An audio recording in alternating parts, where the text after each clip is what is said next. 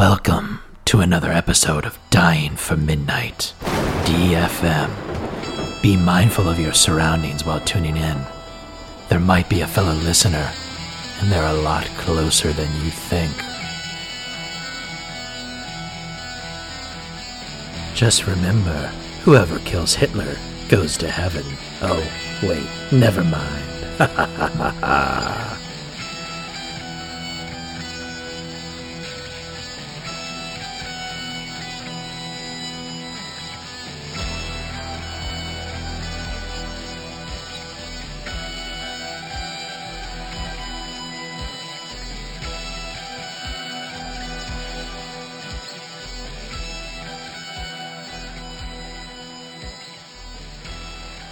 Welcome back, DFM fam. We are at episode 30, or what we like to call the Draco Polka.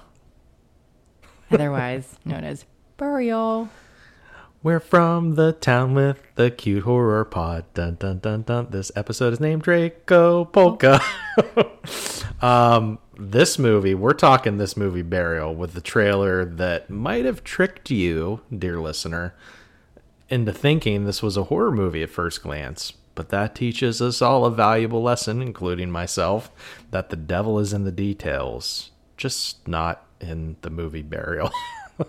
We're talking, this is a Shudder World War II movie, and unless you have a Schedule 1 substance under the Controlled Substances Act, that stuff that the kids used to call mellow yellow, blowing into your face while watching, will never be consumed as a horror movie, because Nazi werewolves, and I spell that WEHR, regardless of them wearing a werewolf as a headdress, will never be a werewolf that we all probably wish was in this movie.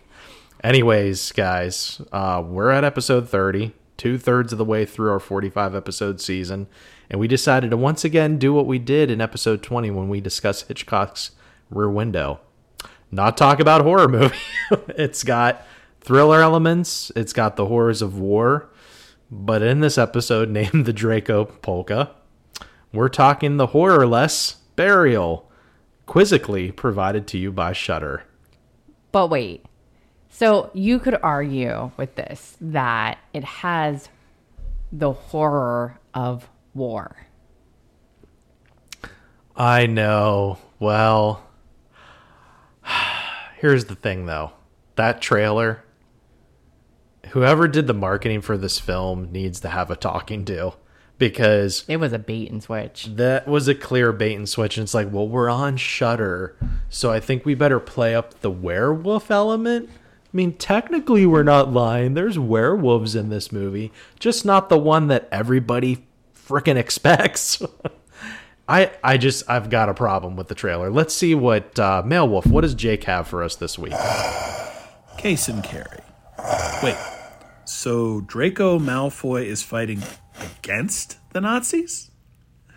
Hello again, my comrades in carnage. It's Jake, the Midnight Traveler, back once more to tell a traveling tale to both tempt and titillate you, as you get confused as the thing you thought you were watching was actually something else, even though it said it was this thing, but it isn't this thing because it's another thing, and yeah. That's where we are tonight, people, so do your best to stay with me, because this week we take a look into 2022's Burial and push the boundaries of horror adjacent to their very limits. When I got the itinerary of what films we were going to cover here for this cast of pod, I immediately made a list of the ones I had yet to see. My homework, if you will. This film was one of them. So, heading over to my Roku and pulling up Shudder, I took this in one Saturday afternoon, and with an open mind, I let the events unfold before me. There aren't enough things that are written or filmed that talk about World War II, said absolutely no one after 1941, and most likely until the end of time. Let's face it, if you're currently, or even not so currently breathing, you probably have seen or read some story that takes place or was directly inspired by this epic conflict. Hey, and why not? Hey, you have the first atomic weapons, the first jets, easily handheld and carryable machine guns, and the best villains on the opposing side. You know who I'm talking about. Without any doubt, the most supremely evil force this side of herpes, the Nazis, were pitch-perfect bad guys for the entire world to root against. From their sickeningly sinister deeds down to the best duds in the war, courtesy of Hugo Boss no less, they are still thrown into any story out there when the ideas run out. Hey, can't think of a suitable antagonist for your screenplay? Nazis. Can't find a better way to talk about that guy at work who made you stay till 2 hours past closing? Nazis. Can't go wrong. Still, even with all the creativity out there, we can still take time to cut corners and throw in some stormtroopers, either living, dead, or undead, and have yet another swing at those sausage-eating swine in jackboots. Is that what we have here? Well, not really. This is a legit period piece set in 1945 during the chaotic aftermath of the war. We find ourselves on the noticeably Americanless Eastern Front with a small group of Russian soldiers, one even being a woman, which is a nice change, tasked with bringing something in a box to Stalin at his personal request. Oh, and I forgot to mention that the film actually starts on Christmas in 1991. A man breaks into the home of a woman going by the name of Anna Marshall. She easily subdues him, and they exchange words. She tells him of her work as a Russian intelligence officer during the war. The skinhead who broke in believes that she has evidence that Hitler survived the war and is covering it up. Surprise! So, going into this one with even a weak imagination can assume that the thing in the box is the actual body of Austria's not-so-favorite son, Adolf Hitler. Doesn't sound like a horror movie, right? Sure, the horrors of war are hellish and gory, but wouldn't this still be more of like an historical action drama? Well, for some reason, the orders from the Kremlin state that they have to stop each night and bury the box. Hence that clever title. But Jake, does that make this kind of a horror film? What if he's a vampire now? Or a werewolf? Or both? True, there are hints and references made to werewolves, and without giving it away, aren't actually werewolves.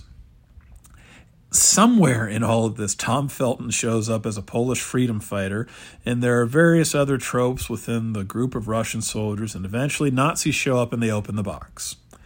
Is this movie bad? Not really. Is it a bit misleading? Yeah, I think so. I wonder why this got picked up by Shudder and why they kind of spoiled any chance of surprise right at the beginning of the film. From what I've read into this in terms of reviews, this aspect really rubbed people the wrong way.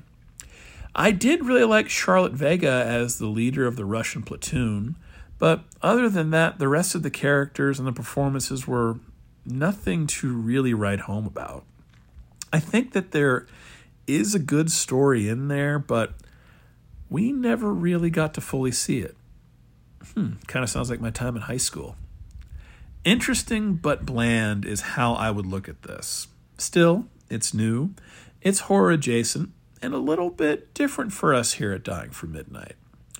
I'm happy that we take chances even at the expense of our own possible collective enjoyment. I gotta give it to you, Case and Carrie. I wasn't expecting this, but I still greatly appreciate it. If I ever do develop a Russian grave-digging kink, then I know just what movie I need to look for. See you next midnight, Jake. Jake, I think we're all in agreement on this episode. I think Carrie and I might have enjoyed this one a little bit more than you did. And we'll talk about the rating later and whatnot. But hey, Carrie, let's dive right into this movie with the trailer that really did a number on horror fans' expectations. I mean, don't get me wrong. I love a good war movie. I do. I enjoy. So let me bring up this point before we talk about this movie.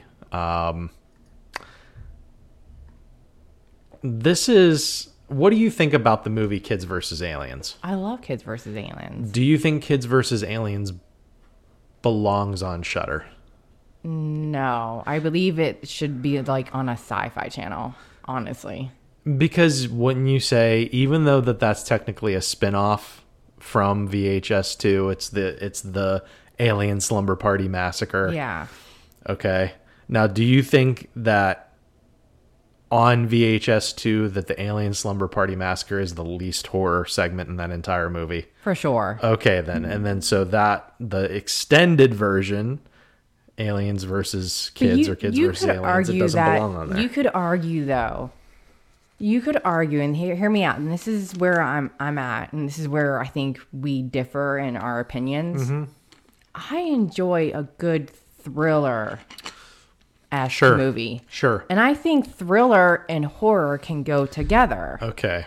Because you have Hitchcock, hello. So you could make the argument of top 10 horror adjacent movies of all time.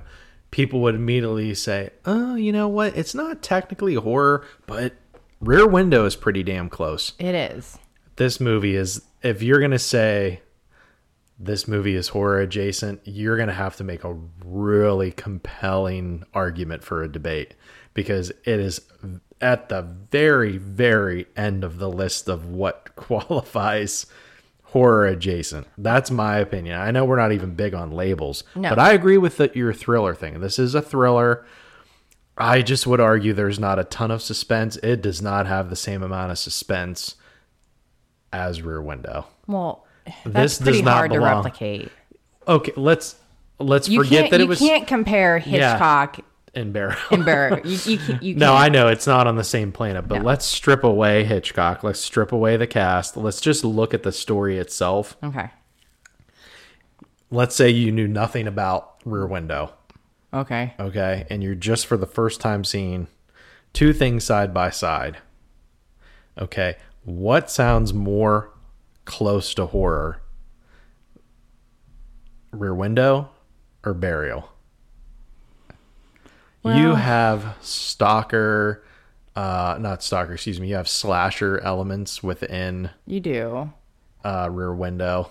You do, and you have murder, mayhem. Even the werewolf soldiers within Burial, other than them using the hallucinogenic dust, and there's 2 or 3 moments where you hear a growl because the person's hallucinating.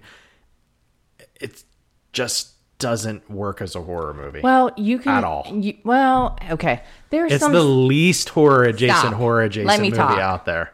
Let me talk. No. Yes. There was a couple of scenes where they're hallucinating and they're seeing the ghost of their past. Yeah. So there is that element that you would argue the horrors that they have seen or done that they regret is coming back to haunt them. So that's like in the movie What Lies Beneath. Harrison Ford starts freaking out because all the women that he killed, he's starting to see visions of them. Yes. Okay. That's a horror adjacent element. Boom. Yeah. I'll take that. Actually, that's actually better. That's more well done than the idea of the werewolf soldiers, the last of the Nazi resistance in Germany and Poland. That guy who was in the black bear suit in this movie wasn't even a big enough character or personality to warrant the whole werewolf thing. And we're going to get into what horror things we wish were in the Burial later. For now, we're going to move on because we're getting off track. We can each have a reason why we should hit that xylophone. All right. We are off track. So now, movie poster and tagline for Burial. So the first one is the one that's featured everywhere you see Burial, which most of you are going to see this on the Shudder app. It features the name Charlotte Vega and Tom Felton, our Polski freedom fighter in this movie. Which is misleading. It's misleading. the tagline on that poster, "Follow orders to the grave," if you saw that thumbnail before you hit play trailer, you're like, oh, what's this? This is going to be a World War II horror movie. Yeah. And then you play the trailer and it's like, oh, there's werewolves in this World War II horror movie? No, there's not, sadly. And you know what's so odd about it is that that's not, for me, it's not even the best of the two posters. The second one I actually enjoy better, and I think is not as much the bait and switch. Like, in the first one, she's looking down at the casket. She's like, oh my God, what's inside that casket? Again, horror, bait and switch. That's what it felt like. This other one where it's got them carrying the casket across the landscape, some secret should stay buried. That is pointing directly to what happens in the movie. And it's not trying to trick you at all. Right. However, I would argue that the very end gets a little bit more horror too. You're really. I'm really trying to like. Yes, you're trying to make. I I'm know making you. a point. You personally do not believe that there's really any horror elements, but you're making the case. Okay. Yes. All right. So you're just going to play devil's advocate on this one. All right. I dig it. Okay. So I'm still going to say it's one of the least horror adjacent movies that I've ever watched. Yes, the horrors of war, and yes, the hallucinating, and yes, seeing the ghost of your past. I'll tell you what about this movie. And you know what? No, I'll save this for the end. I just don't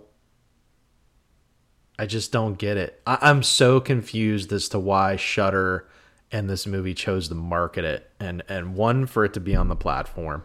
Was there somebody in a meeting that said, we need to start adding some other things other than just horror? Maybe this is a testing ground to see who else, what else can they do? What other movies can they produce? What other movies can they bring on? Here's where the Shudder rating system goes wrong.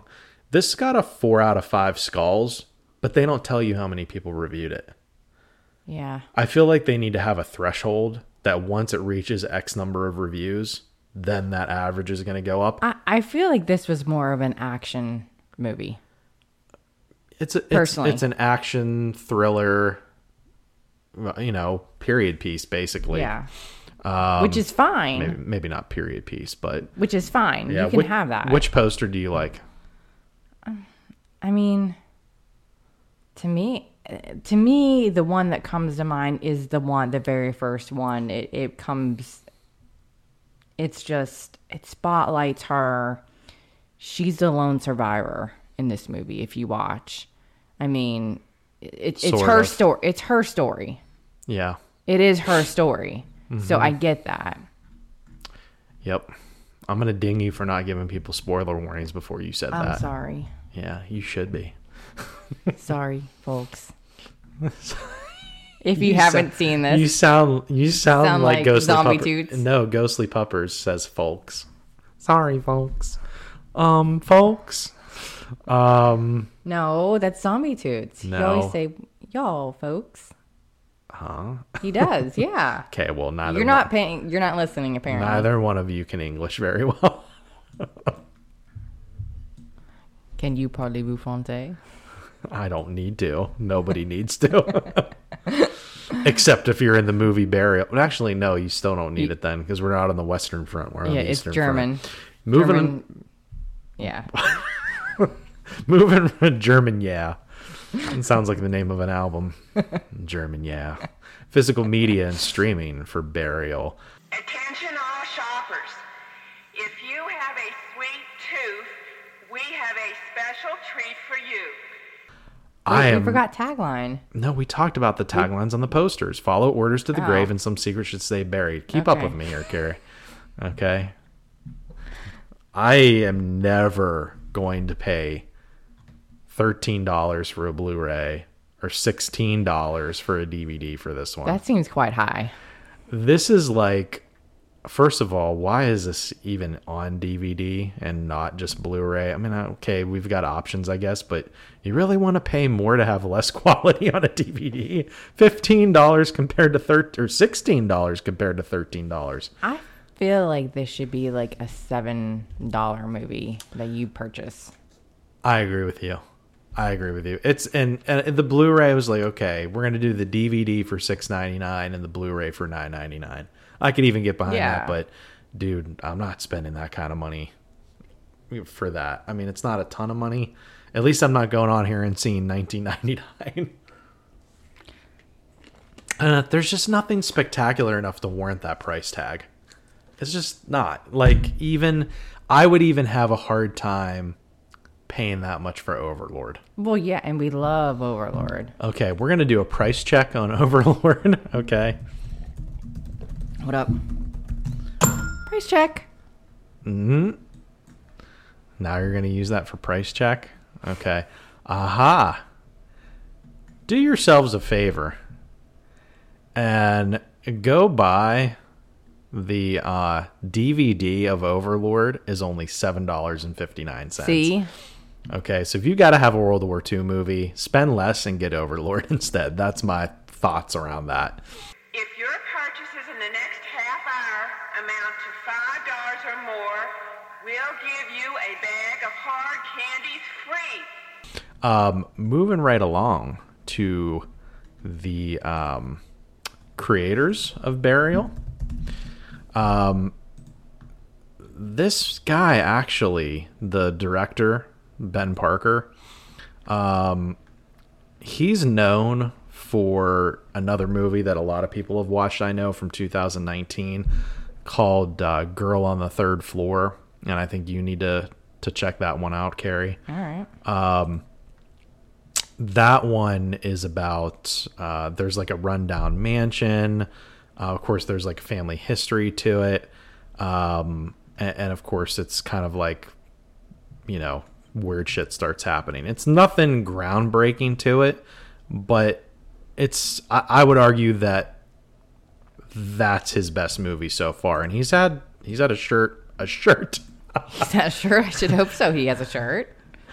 He's not going to get any service. Keep your shirt on, Mr. Parker. But no, then there's a couple other movies like Shifter. There's this woman trapped inside a building. Is she a shapeshifter? She's kind of this bait or hostage. Yeah, there's a certain skill set that this woman has. But the other movie that I want to talk about by him is The Chamber. Now, that one is kind of like, I can see where he started getting the ideas, or maybe he already had an idea for another war movie, because this one is like a special ops movie. It's trapped inside of like a claustrophobic sub, or a craft, off the coast of North Korea. Okay. It's fairly entertaining. It's kind of like a mindless kind of shut-in suffocation, isolation sort of movie. Other than that, I mean, the guy's definitely new.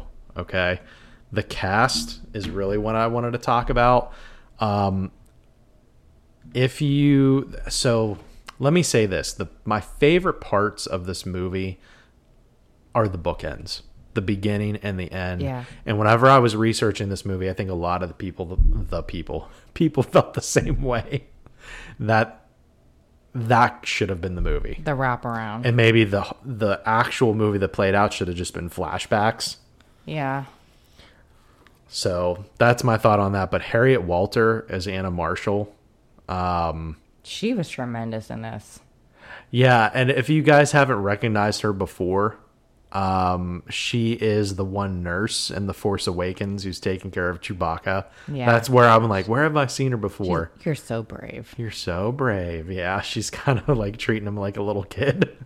And he likes that, too. Yeah. Chewbacca likes that. Yeah. But before we go on to Star Trek, Jesus. Star What? Wars. A little Star too Wars, much. not Star Trek.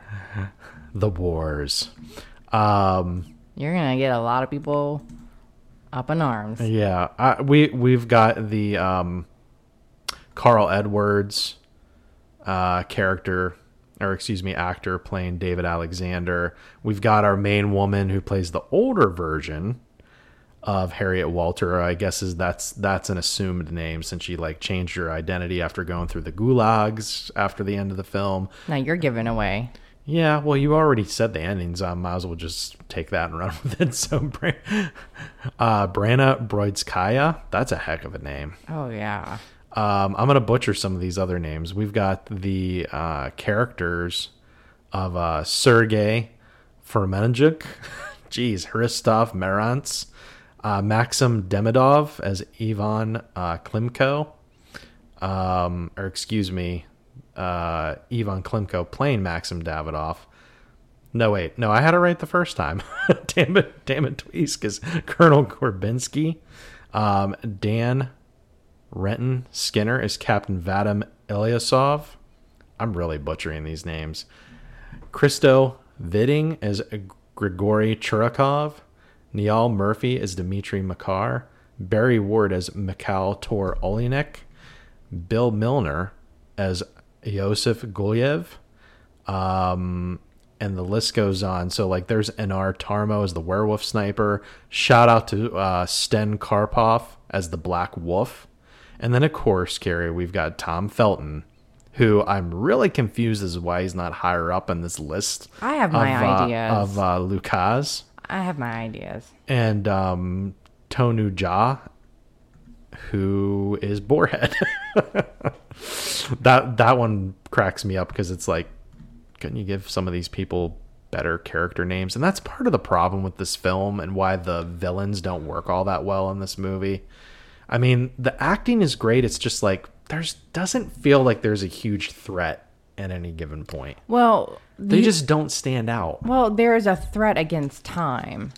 They have to get to a certain point to make a certain point so that they can get to. They have a timeline. They have a timeline What's that your they point? have to make. It's a race against time. No, it's part not of a it. race against yes, time. it is Why because do you the say body's that? decomposing. Yeah, oh, you know what? I didn't think of that. You're right. But see, it's like you have to stretch, at least I do. It just feels like they could have taken a different route and avoided this. Like, no, you don't have to go east through where the war just happened and people are still just trying to recover or take your shit. You could have headed south and around. That might have been an easier plan. But they would have missed their point. There was a train that was leaving at a certain day and time that they had to make. Well, and this is why communism doesn't work, folks. They don't have a very good plan. It's like Stalin, like, meet here at the train. Like, no, there's going to be a lot happening before that train. We probably wouldn't have a movie if they didn't put themselves in harm's way. Yeah. This is why the Soviet Union fell, folks. Anyways, I'm not going to get into geopolitical stuff, I promise. Please don't. Carrie, who is your favorite character in this movie? Harriet Walter played Anna Marshall, the new assumed identity. She was badass. I mean, the very beginning of the movie where it's showing her in London and it's Christmas time and she's Wow, I didn't catch that at all. That it was Christmas You time. didn't catch the tree and the lights? Nope. Wow, what were you doing? Apparently not. Were we watching the same movie? Listen, Wow. maybe I wasn't all that invested into it. Maybe I was just like, I don't know, focused on her and what year was it, 92? I was focused on the newscast guy and what she was listening to. Okay, well, I So wasn't focusing on that. I missed the tree. I'm sorry that the Christmas tree was so important for you. Anyways, so I was looking at her and seeing... And the Christmas tree, apparently. Well, I was wondering, why is it cutting to this old lady and, like, it's supposed to be a World War movie? Like, what's going on here? Who is this character? So that's what I was thinking. And then... the tree. And the tree. Well, the tree was pretty. Oh, my God. I'm a girl. What do you expect? You better hit that xylophone. Okay. Still on point. I argue. Because you weren't paying attention. What'd you say? Oh, I'm number one. Thank you. So you were saying... The scene about her letting the dog out, and the dog wants to go out, and then the dog gets sick because the guy's feeding the dog. The neo-Nazi? Yeah. Yeah. He's feeding the dog stuff the dog shouldn't eat. Mm-hmm. You know. But the fact that she leaves the key in, I think this lady's been preparing for this night for a while. Okay, here's what... Oh, you know what? That's because she already knows at this point that Tom Felton's character, you know, Spoiler alert. 50 years later was still alive. They survive this movie together. He helps take care of her after she makes her way out of the gulag. And it's got a picture of the two of them, but it wasn't clear to me, like, did they get married or were they just friends and they kept in touch?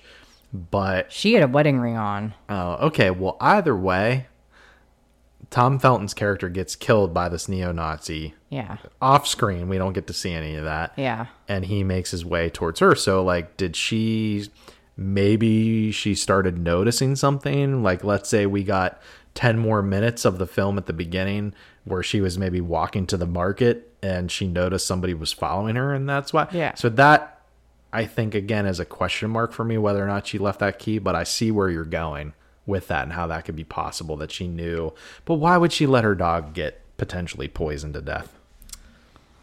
That's the thing. If she knew about it, she wouldn't have let that dog out alone. Except for That's where it doesn't work for me. the dog needed to go to the bathroom. Okay. Okay, but and if if it's a somebody's well-trained dog, If somebody's following you and you know that they could potentially hurt your dog, that's where that idea falls apart for me. That's it. That's my reasoning. except for she was drawing the shithead in. And sacrifice of her own dog? But the dog survived. Sure, yeah, luckily. Luckily, I know. Okay. Trust me. All right, so that's why I don't agree with that. The end. Would you sacrifice Pumpkin to make sure you got somebody? No. Okay, then. But do I Well, think Pumpkin would sacrifice herself to save me? Yes. way to dance around my point. Great for Pumpkin. Good Pumpkin choice, but you still wouldn't sacrifice her. I wouldn't, but she probably would. You're missing my point. Do we need to throw down over this? Stupid damn key left in the door? Why else would she leave the key ununlocked? Why would she let her dog go outside if she knew somebody was coming for her? Let me tell you right now, she probably knew the minute the dog came in sick, she knew that the dog had been poisoned. Okay. I'm going to say that. All right. Yep. Let your dog get poisoned so you can get to that neo-Nazi. Or you could just let the dog be saved and still get the neo-Nazi. Anyways. He's on her turf. So, can I talk about my favorite character now? It's Tom Felton as Lukas. Polish freedom fighter, caught in the middle. I enjoyed his performance a lot. Was it monetary reasons why they didn't feature him more? There was little side Nazi werewolf fighters that had more screen time than him. And that kind of agitated me. It could have been maybe his schedule too. Maybe he was doing other things too, and he could only agree to do certain scenes. That could have been part of it. Okay, well, meh. It needed more Tom Felton. I agree with you. We needed more Polish polka. So, I agree. favorite death and effects. Carrie, how about you? I liked it when the older guy who was hiding them, he came to help, and the black wolf guy locked them all in the church, and it looked like a barn. He was going to burn them all down. And that guy, when you see them, spoiler alert, Way too late for that, Carrie. when the Nazi werewolves are trying to discredit the remains from being Hitler and just saying that Hitler still is alive and this is not Hitler. When he sees that it really is Hitler, you see him starting to back out like, I'm done. I'm out of here. You know, screw this. I thought the moment that what is the character's name? The one that wanted to basically say that this wasn't actually Hitler's body. Yeah. I thought he was kind of like, I thought the whole point was just kill as many Soviets as we possibly could and not try to start shit up again. That's why I thought he left. No, I think he left because he looked at the other guy who was questioning the captain as to, like, it is Hitler. But why are we doing this? Because it is Hitler. Yeah. Like, why? Like, why can't we just bury him? Well, and maybe just quit. Yeah. Just like let's be done with this. Let's live. Yeah. Well, but here's the other thing that black wolf headdress guy, the choice that he make. Well, why doesn't he just get out of there? Like, just leave. Don't try to kill everybody. Just get out. If you're going to get out, just go. Because maybe he wants to surrender, like, his own terms and survival. Anyway, so the old man that shows up, he blasts him, and he goes up in flames at the church. Yeah. So he's trying to kill everybody. You just had to leave, Black Bear guy. Or Black Bear. Black Wolf. Cocaine werewolf officer. Which I enjoy Cocaine Bear very much. Yes. Yeah. I don't know. The more I think about this movie, the more it kind of agitates me. Some of the characters, the choices that they made throughout this film. So my favorite death, and again, this is the best part of the movie, is the beginning and the end. For me, the neo-Nazi at the end. I love the way that our older main character, played by Harriet Walter, I just love the way that she's taunting him.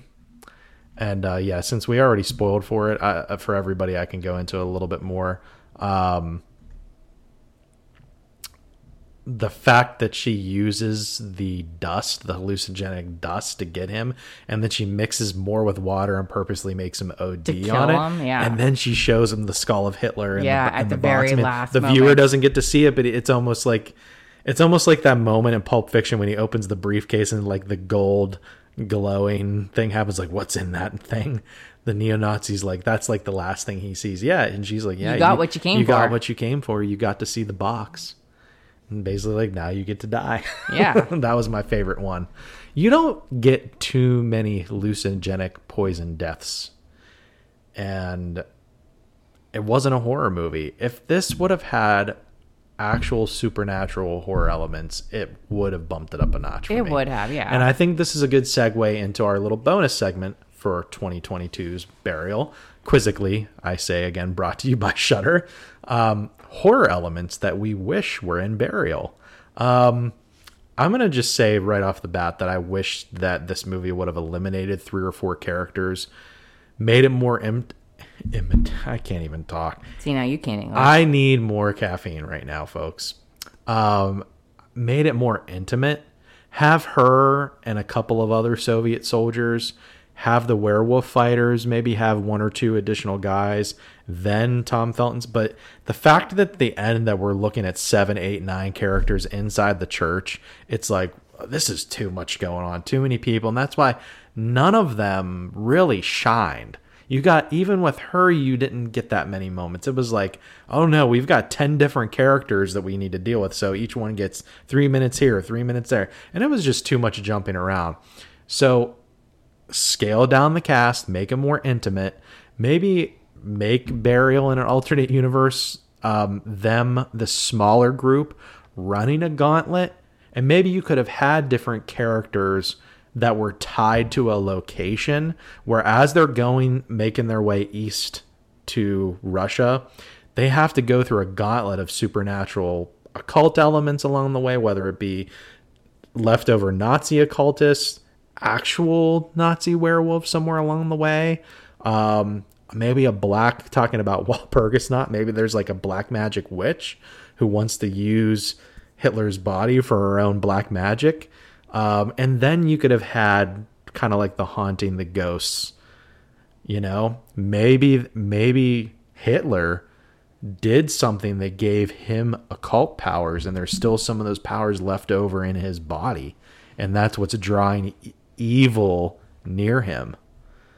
Maybe he did discover something right before his death. Maybe the real reason in this movie that Hitler shot himself in the head was that if he released himself from his mortal body, that was going to unleash other evil. And that was his main goal. He wasn't a coward. Okay, and maybe Stalin found this out. Don't let people grab hold of his body or we're going to have to deal with something worse than what we just went through. Yeah. Thoughts? Yeah, but I'm gonna actually go with 1 part Gauntlet, 1 part shut-in movie. That's it. That's all I have left to say of horror elements I wish were in Burial that were not. The end. Do you like doing this? What are we talking about? Talking over me. Oh, I'm sorry. So sorry. I'm gonna actually go kind of along the same lines as you in a way, but not. I actually wish there was one actual werewolf to this. Okay. Who was hunting both groups.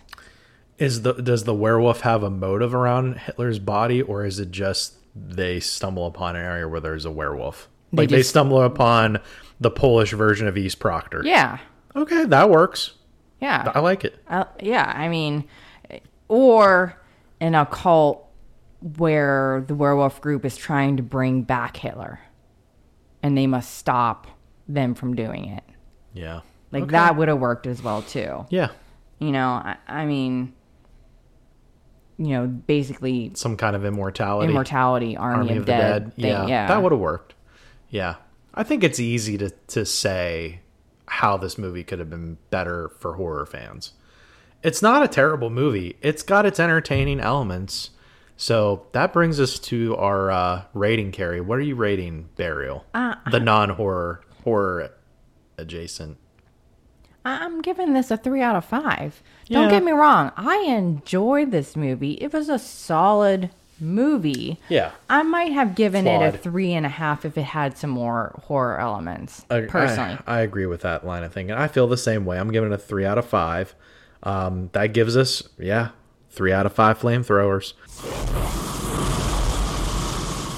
Very good performances across the board. Again, to my earlier point, they needed 3 or 4 less people to have to deal with in this movie. And I would have given it a 3.5 if that would have all happened, and if they would have used Tom Felton a hell of a lot more. It's like you're this small movie and you've got Tom Felton and he's not in it all that much.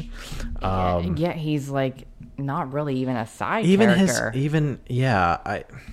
He's more like I mean, he's supporting. He's a supporting, character. but he's a small He's not supporting. number 2. Yeah, he's not number 2. No. That guy who has 9 lives, the one Soviet Yes. guy who gets stabbed multiple times, 3 times shot. before he gets, and he's still surviving after he Excuse me. gets mowed down, which I don't know how that would happen.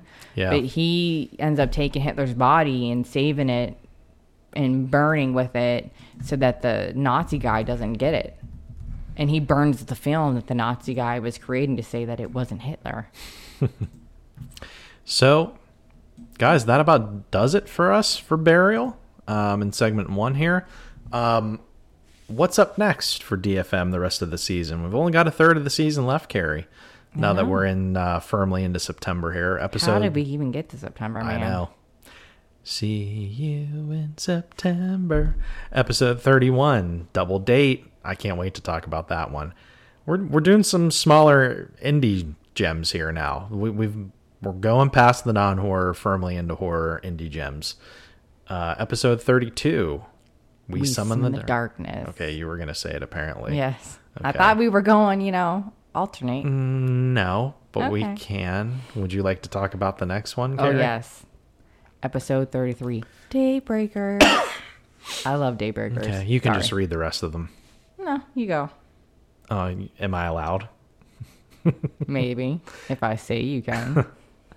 October, Halloween 25/8/366. Fuck you. Episode 34. Oh, that's it. The subtitle is "Fuck you." Welcome to Halloween 25/8/366. Fuck you. Episode 34. We are talking Friday the 13th. The original from 1980. Episode 35. Yeah. I'm tying down Jake and Carrie and forcing them to talk 3 movies in one episode. Fully extended episode. We're talking the 1984 Crystal Lake Massacre of Part 2, 3D, and final chapter. And yes, I know it's not called Part 4. Episode 36, John Carpenter's Prince of Darkness. Episode 37, another full episode with Jake, the Midnight Traveler, discussing one of his well, probably his favorite zombie film, at least one of them, Return of the Living Dead. Now, what else do we have going on the rest of this year? November through December, folks, encompasses our holiday season here at DFM. We don't have an official name this year for the holidays, but yeah, this is going to take us through November, December. Carrie, what do we got on the list here? Episode 38, Grindhouse. We actually saw that one in theater. We got a neat little we do have a tiny neat little tiny story. Yeah, tied to leaving the theater at the end of that one. Episode 39, The Last Horror Film, which is a trauma film with Joe Spinell and Caroline Munro. Episode 40, The Town That Dreaded Sundown. That's a great kind of like docu-horror drama movie, police procedural. Love that one. Episode 41, Dawn of the Dead, or what we like to call our Black Friday special. Carrie, what about December? Episode 42, Gremlins. What else? We have episode 43, Black Christmas. The original. And then episode 44, Dead End. That one's going to be interesting. Episode 45, to close out the season. This is a recent Hammer film. Okay, and we're going to talk about what's going on with Hammer, what's not going on with Hammer. The Lodge, to end season 1. Okay, guys. Love you. See you for segment 2. We're going to have a little mini bonus episode. We're talking one of our more recent favorite World War II films that actually is a horror film, Overlord. And we're going to discuss our top 10 war and horror movies. Love you guys. See you soon. Gosh, Burger Chef, it's Wolfburger the werewolf. Where can I get delicious burgers? Where can I get fun food? Where, oh where? At Burger Chef. Where? And now at participating Burger Chefs, you can buy fun meals that now come on Halloween magic meal trays. There's a magic trick in each fun meal. There are 10 different magic meal tricks you can collect. Burger Chef, you're incredible.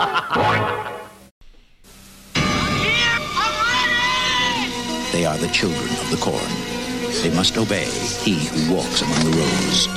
They live in a world where adults are not allowed to live. Children of the corn.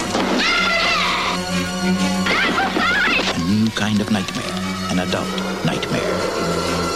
Stephen King's Children of the Corn. Rated R. Coming Friday. Check local newspapers for theaters and showtimes. Oh, I do enjoy an evening with a little light entertainment. But when your video heads get dirty, you lose your picture. Not a pretty sight. Happily, this new Polaroid video cassette will help you. It actually cleans your heads as it plays, so dirty heads needn't haunt you. New Polaroid video cassettes. Get the picture?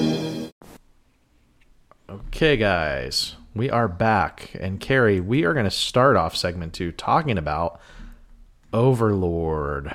Okay, directed by Julius Avery, written by Billy Ray and Mark Smith, starring Jovan Adepo, Wyatt Russell, who really does a great job. Oh, and looks at the spitting image of his dad. Yeah. It's uncanny. He how mimics much, his dad. Yeah. I mean, he brings his own little flavor to it, but my God. I was like, when I watch Overlord in this movie as Corporal Lewis Ford, I'm like, this could have been made in 1981, and I would have like, this is Kurt. I'm watching Kurt Russell in this thing. Yeah.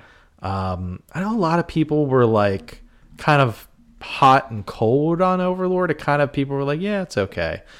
But I don't know if you remember this, Carrie, but this is actually Overlord is one of my more I'm very fortunate when we celebrate birthdays that we do a good job of turning it into like a 2-week extravaganza. Sometimes even a month. But that was 5 years ago already almost. Wow. Okay. And that was my 35th birthday. I remember we went, that weekend we went to Aldous Brewery and had a good time with my parents and my sister and her husband. And the kids were there, and they took the kids for the weekend. They did. I remember it being fairly chilly. It was a very chilly, very chilly. Ooh, come eat this magical chili. Now, I remember we went to go see Overlord in theater. Yeah. We had sushi before we went. We went to did, the at Blue Blue Koi. Koi. Yeah. That was a great birthday weekend. That was one of my more favorite memories. And it was like, we went to go see Overlord, and the trailer kicked so much ass. You're like, okay, this is D-Day dropping in over France. And even in the trailer, the guy's like, welcome to France. And you're like starting to see these freaky undead elements in this trailer. I'm like, that's the World War II zombie movie. In a or tiny whatever village. I've been waiting for. Yeah. In a tiny village in France. It's got everything you could ask for. Confinement.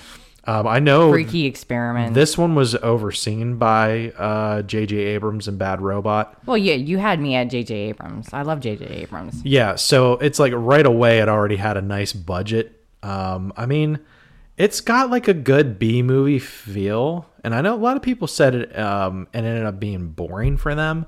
I didn't get the boring factor at all. Like, is this just like turning into an attention span issue? I think we are one of the last generations to actually have an attention span. Well, I don't know, because I guess it just depends from person to person. But anyways, no, I mean this. But think about our kids. Their attention span. This movie, in my opinion, it's kind of like the same feeling of like the last voyage of the Demeter.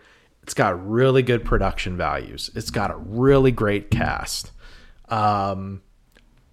But the marketing didn't do it any favors. It's kind of like, it's almost kind of so niche that right out of the gate, it's almost like maybe they should have just done the whole film festival streaming thing versus doing a wide theater release.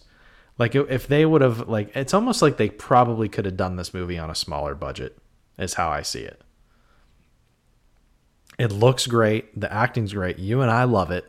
Yeah. But there's reasons why it didn't do well in the theater. It wasn't talked about a lot. No, not when at it all. came out. It really wasn't. And we were watching the trailer for it, and we were like, oh, why isn't anybody talking about this? I was like, oh, I'm dropping my cap. No, and I actually think it would have done better if they would have spent more time marketing it, but you do have to be... First of all, there's the horror audience. And so you're saying, well, yeah, it's horror, but there's a war element. And then you're saying to the mainstream audience, like, yeah, it's World War II, but there's a horror element. So it's kind of like, it is a hybrid movie. It's one of those that could grab people from different... But it just... It's almost like it should have either, with the marketing, like, oh, it's got... You know, I hate to say this, but it's got Kurt Russell's kid in it. And holy shit, he really looks like Kurt Russell. I hate saying that. And that's not a knock on Wyatt Russell, but he's one of the best parts of this movie, and the marketing doesn't even really feature him all that much. Honestly, he's not the main character. He's not the main character. We've got the Private First Class Edward Boyce as our main character in here. But and he's great in it too. He is fantastic in it. You know who else is awesome? You have the tension with him and the French villager. Chloe Laurent. Yeah. Yeah, I mean, played by Matilda Olivier. That dynamic in this movie is fantastic. Well, you know who's an awesome villain is this as Captain Waffner is Palu Asbeck, and you all would know him as the sea captain on Game of Thrones. Yeah. He was really excellent in this. I loved any moment that he had with either our Private First Class or Corporal. He was extremely sinister in this and maniacal. And I just, there's so many reasons why I love this movie. It's almost like you could say like, because I remember when we first watched it, I'm like, oh, this kind of reminds me of The Thing a little bit. Like there's this otherworldly force. This element. This element that everybody is fighting against or trying to harness or bring back. And if this gets let loose on the general population, we're all going to be fucked. But Overlord, I just love it. Hits all those B-movie notes with still really good. It's just entertaining. It's a fun horror movie. Yeah. It's mindless. It's a popcorn flick. I love Overlord. I do too. I love it a lot. Like if you had to say like, what's one of your favorite kind of undead movie, it ranks up there for me over the past 5 or 10 years. And the special effects were quite awesome. Yeah, I mean, I know they had some prosthetics. There was some CGI stuff. They used a shit ton of explosions in this movie, of course. You want to talk about horrors of war? How about them just getting to landing from the plane after, it's D-Day behind enemy lines. I mean, it's like go time, and it's like we just got to try to get to the ground without getting shot to shit. Yeah. And then he lands. It's like, okay, I made it, but he doesn't know what he's about to get himself into with this small French village and the church that's got something going on in the basement. There's been experimentations going on. Oh my god. So I guess that's my only problem with Overlord is that when they do to make it to the underground kind of like testing area for this red fluid stuff that makes people go berserk, they didn't spend a ton of time in that place. And they could have gone like the isolation route, like from room to room, and then it would have been even more horror-esque. Except for I disagree, because if you spend too much time, you could pick it apart. Because here you think they're like, what the fuck is this place? Like, what is going on here? And if you're in that instance and you don't know who or what is there, you would not be idling, just standing there and searching. You'd be like, let's get the fuck out of here. Let's find our way out. Wouldn't you? Yeah, I mean, you're right. If you think about it. Yeah. I mean, it's just I keep going back to the thing because they spend all their time like shut in, Well, they're forced because of the storm. Yeah. That's a forced shut in. This is one where you want to escape. It's more like an escape room type-esque feeling. You know what? That's a really good way of looking at it. Because they've got to escape the plane. Then they've got to escape the little village. And they got to escape the house. And then they got to move on. They got to escape this testing area. Yeah. That's a good point. It is like an escape room movie. Wow, I didn't think of it like that before. Damn, Carrie.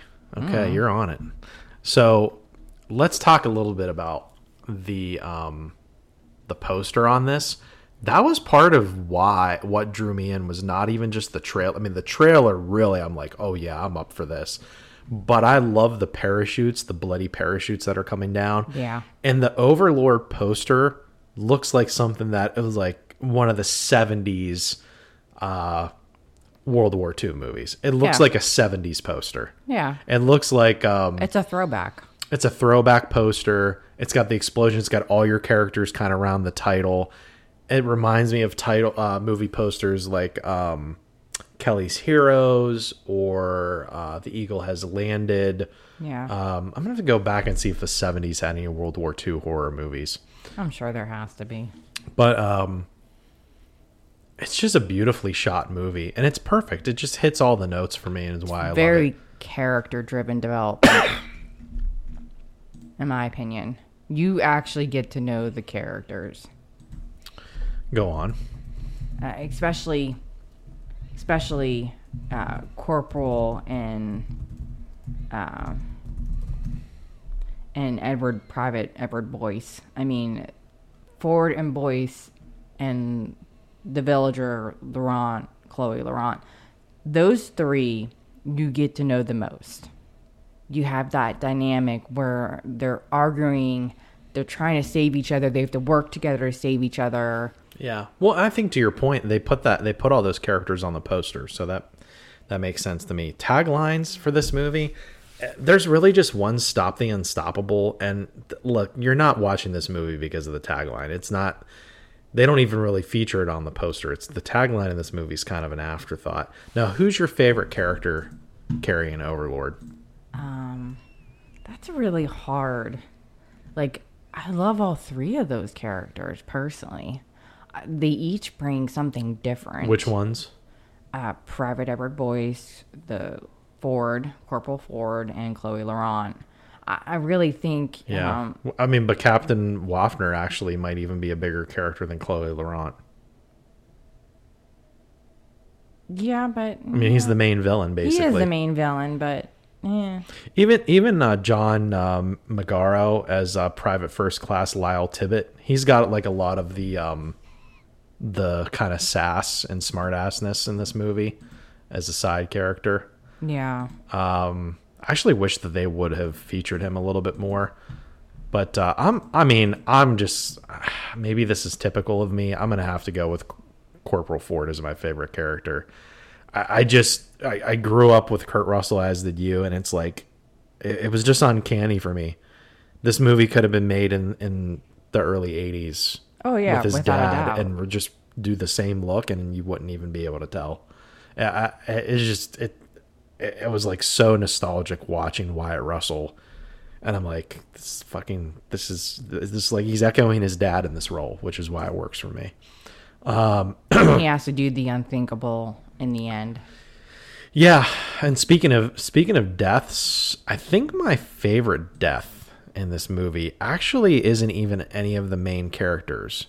It's the one where the guy he's got the red vial, and you see it in the trailer, it goes up his veins, and then the things start popping out of his neck, and then, like, the spine's cracking open, and like he's getting twisted every which way, and they finally, end up having to kill him off. That's probably my favorite death, just because of they marketed the movie off of those kind of body movements as the serum or whatever it is coursing its way through his veins. That's my favorite death. What about you? I mean, when they walk into the lab and they see the lab and they see the experiments. Oh, the persons and the people inside the bags, like the half bodies and stuff. And even the one is just a head. Ooh, yeah, that's right. I forgot about that. That's kind of like my That's your favorite effect? Yeah. Yeah, that's pretty freaking cool. Yeah. Any particular favorite death? Not that comes. I guess the Captain Waffner. I mean. Yeah. Yeah. Well, yeah, both him and Ford fight each other to the death, basically, at the end. Yep. Okay. Yeah, I mean, there's not actually, in terms of characters, there's not a ton of death. Like, a ton of, like, Nazis get killed, and the freaks inside, the Nazi freaks, experimental freaks in the basement get killed off as they're trying to survive and make their way through. And oh, by the way, here's something interesting. Do you remember whenever they go inside Chloe's house, and she's got the sick aunt? Yes, that's been experimented on. That's played by Meg Foster. Oh. Okay. Remember you and I talked about Watching the Wind? Yeah. That's her. Wow. The adulterer from Hellraiser. That woman, Meg Foster. Yeah, so she actually, it's kind of cool. We're talking about all these people, but the movie didn't even say, like, hey, we've got Meg Foster, guys. She's in a cool little zombie-esque undead role. Yeah. But unless you dove into this movie and researched it, you wouldn't even know that Meg Foster was in this movie. So just wanted to add that little note, because I think in terms of horror fans and learning more about Overlord, you want to note that Meg Foster's in it. It's a blink and you'll miss sort of deal, and she's not important to the plot, but it's a neat little role for her. Well, she is part of how they acknowledge the experiments that go on, that people that get disappear and then come back. Yeah. What do you rate Overlord? Oh, I actually think, I mean, we watched this movie probably more 3 or 4 times, probably. At least, I know it for sure at least twice. I guess I have to give it a 4. Wow, a 4. I really like this movie. Wow. Okay, no, I was going to give it a 3.5. So we're at 3.75 out of 5. Very appropriate flamethrowers for a World War II movie, right? Yeah. Okay. All right, guys, that does it for our little bonus review of Overlord. We're going to move right along to our top 10 war and horror films. Carrie, kick us off with number 10. Number 10, Pearl. Directed by T. West, starring Mia Goth. And yes, that's not the main focus of the movie. But is part of the focus. Her gallivanting around town waiting for her husband to come back home for World War I is a huge thread throughout this entire movie. Oh, yes, it is. Okay, number 9. And how she misses her husband in more ways than one. Hey, let me check out this movie projectionist guy. Seems like he could be my ticket out of here. Wrong. Don't you dare ever leave me for a movie projectionist. Number 9. You don't have to worry about that. Number 9. Are you going to make a list of people I should be worried about? Number 9, Abraham Lincoln, Vampire Hunter. Yeah, that's about the Civil War, obviously. I know you're not a fan of that I'm not one. a fan of this. You know what? This is one of the many times where the book is actually way better than the movie. The book is a lot of fun. If you are into like World War Z or Zombie Survivor Guide, whatever that book was, by Max Brooks, that it's along those lines. It's pulpy horror pop crap, and it works for me. I wanted the movie to work for me. It just didn't. Yeah. Now here's one that worked for us and the entire family. Number 8. Army of the Dead. And yeah, we're cheating. The plot's cool. The movie's fun. There's an army controlled by a king and queen of zombies that take command. And there's a white tiger zombie. Not to mention, it's not zombie just any baby. Yeah, it's not just any white tiger though. Which is really interesting. The zombie baby thing, that they're actually able to reproduce a baby. Yeah, that's something that doesn't get talked about. This all counts because it's literally an Army of the Dead controlled army. Yeah, with a purpose. Number 7, Blood Vessel, which is a great vampire on a boat. We're on a boat. You're gonna get Lonely Island on me. Number 6, and this is cheating a little bit. We got a couple more that are cheating a little bit because they're not full movies. Creepshow on Shudder, Season 1. Episode 2, Bad Wolf Down. Okay. I like that one. That's an actual World War II one with actual werewolves. And I'm going to cheat this next one because it's technically after the war set, but it's yeah, but that's the whole theme and backdrop is what happened because during of the war. Yeah. And as a result. And this, again, we watch this on Shudder, Brooklyn 45. Yes. Now they did that. They picked that one out right. And that one is starring Larry Fessenden, who has really racked up a nice little career in horror. And you have the actual occult. And funding horror. And he was in that. You just brought up Ethan Embry, Carrie. Yeah. Remember Larry Fessenden was in that Late Phases werewolf movie with Ethan Embry. Yeah, that was really good. Okay. Yeah, Brooklyn 45. It sneaks up on you. It was good. That's the definition of a shut-in movie. Yeah. Number 4, we're cheating again. Heavy metal segment, B-17. And I know you said earlier that you don't remember this one at all. I don't. Yeah, they're in the plane, and there was the green glowing orb, and shit happens, and they become like skeletal zombies and attack the crew, and they go down and they die basically. But the animation in it is amazing. I don't remember this at all. Trust me, it's awesome. Was I sick? No. You've seen it, you just don't recall. Carrie, you don't really know the next one, but the next one is Death Watch, which is actually a World War I horror trench movie. You can do the final 2, Carrie. Okay. I'll allow it. You'll allow it? Ooh, I feel so special. Yes. Especially since number 2, I'm a big fan of this. Hellboy, the 2004 one. That's a great movie. It's a great, entertaining movie. That's a good B. In the days of Marvel and all that stuff, I don't even know Marvel's kind of coming to a head here. But no, Hellboy, that's like an offbeat. Horror, yeah. Offbeat superhero movie. Yeah. Offbeat, yeah. The anti-hero. Mm-hmm. No, I like that. That's a good pick. Yeah. And I really love those movies. They're like, I know I enjoy them more than you. Yeah. For whatever reason. I don't know. But if it was like, speaking of birthdays, if it was your birthday, like, I really want to watch Hellboy, I'm like, okay, I can sit here and enjoy this and turn my brain off. That's another popcorn movie.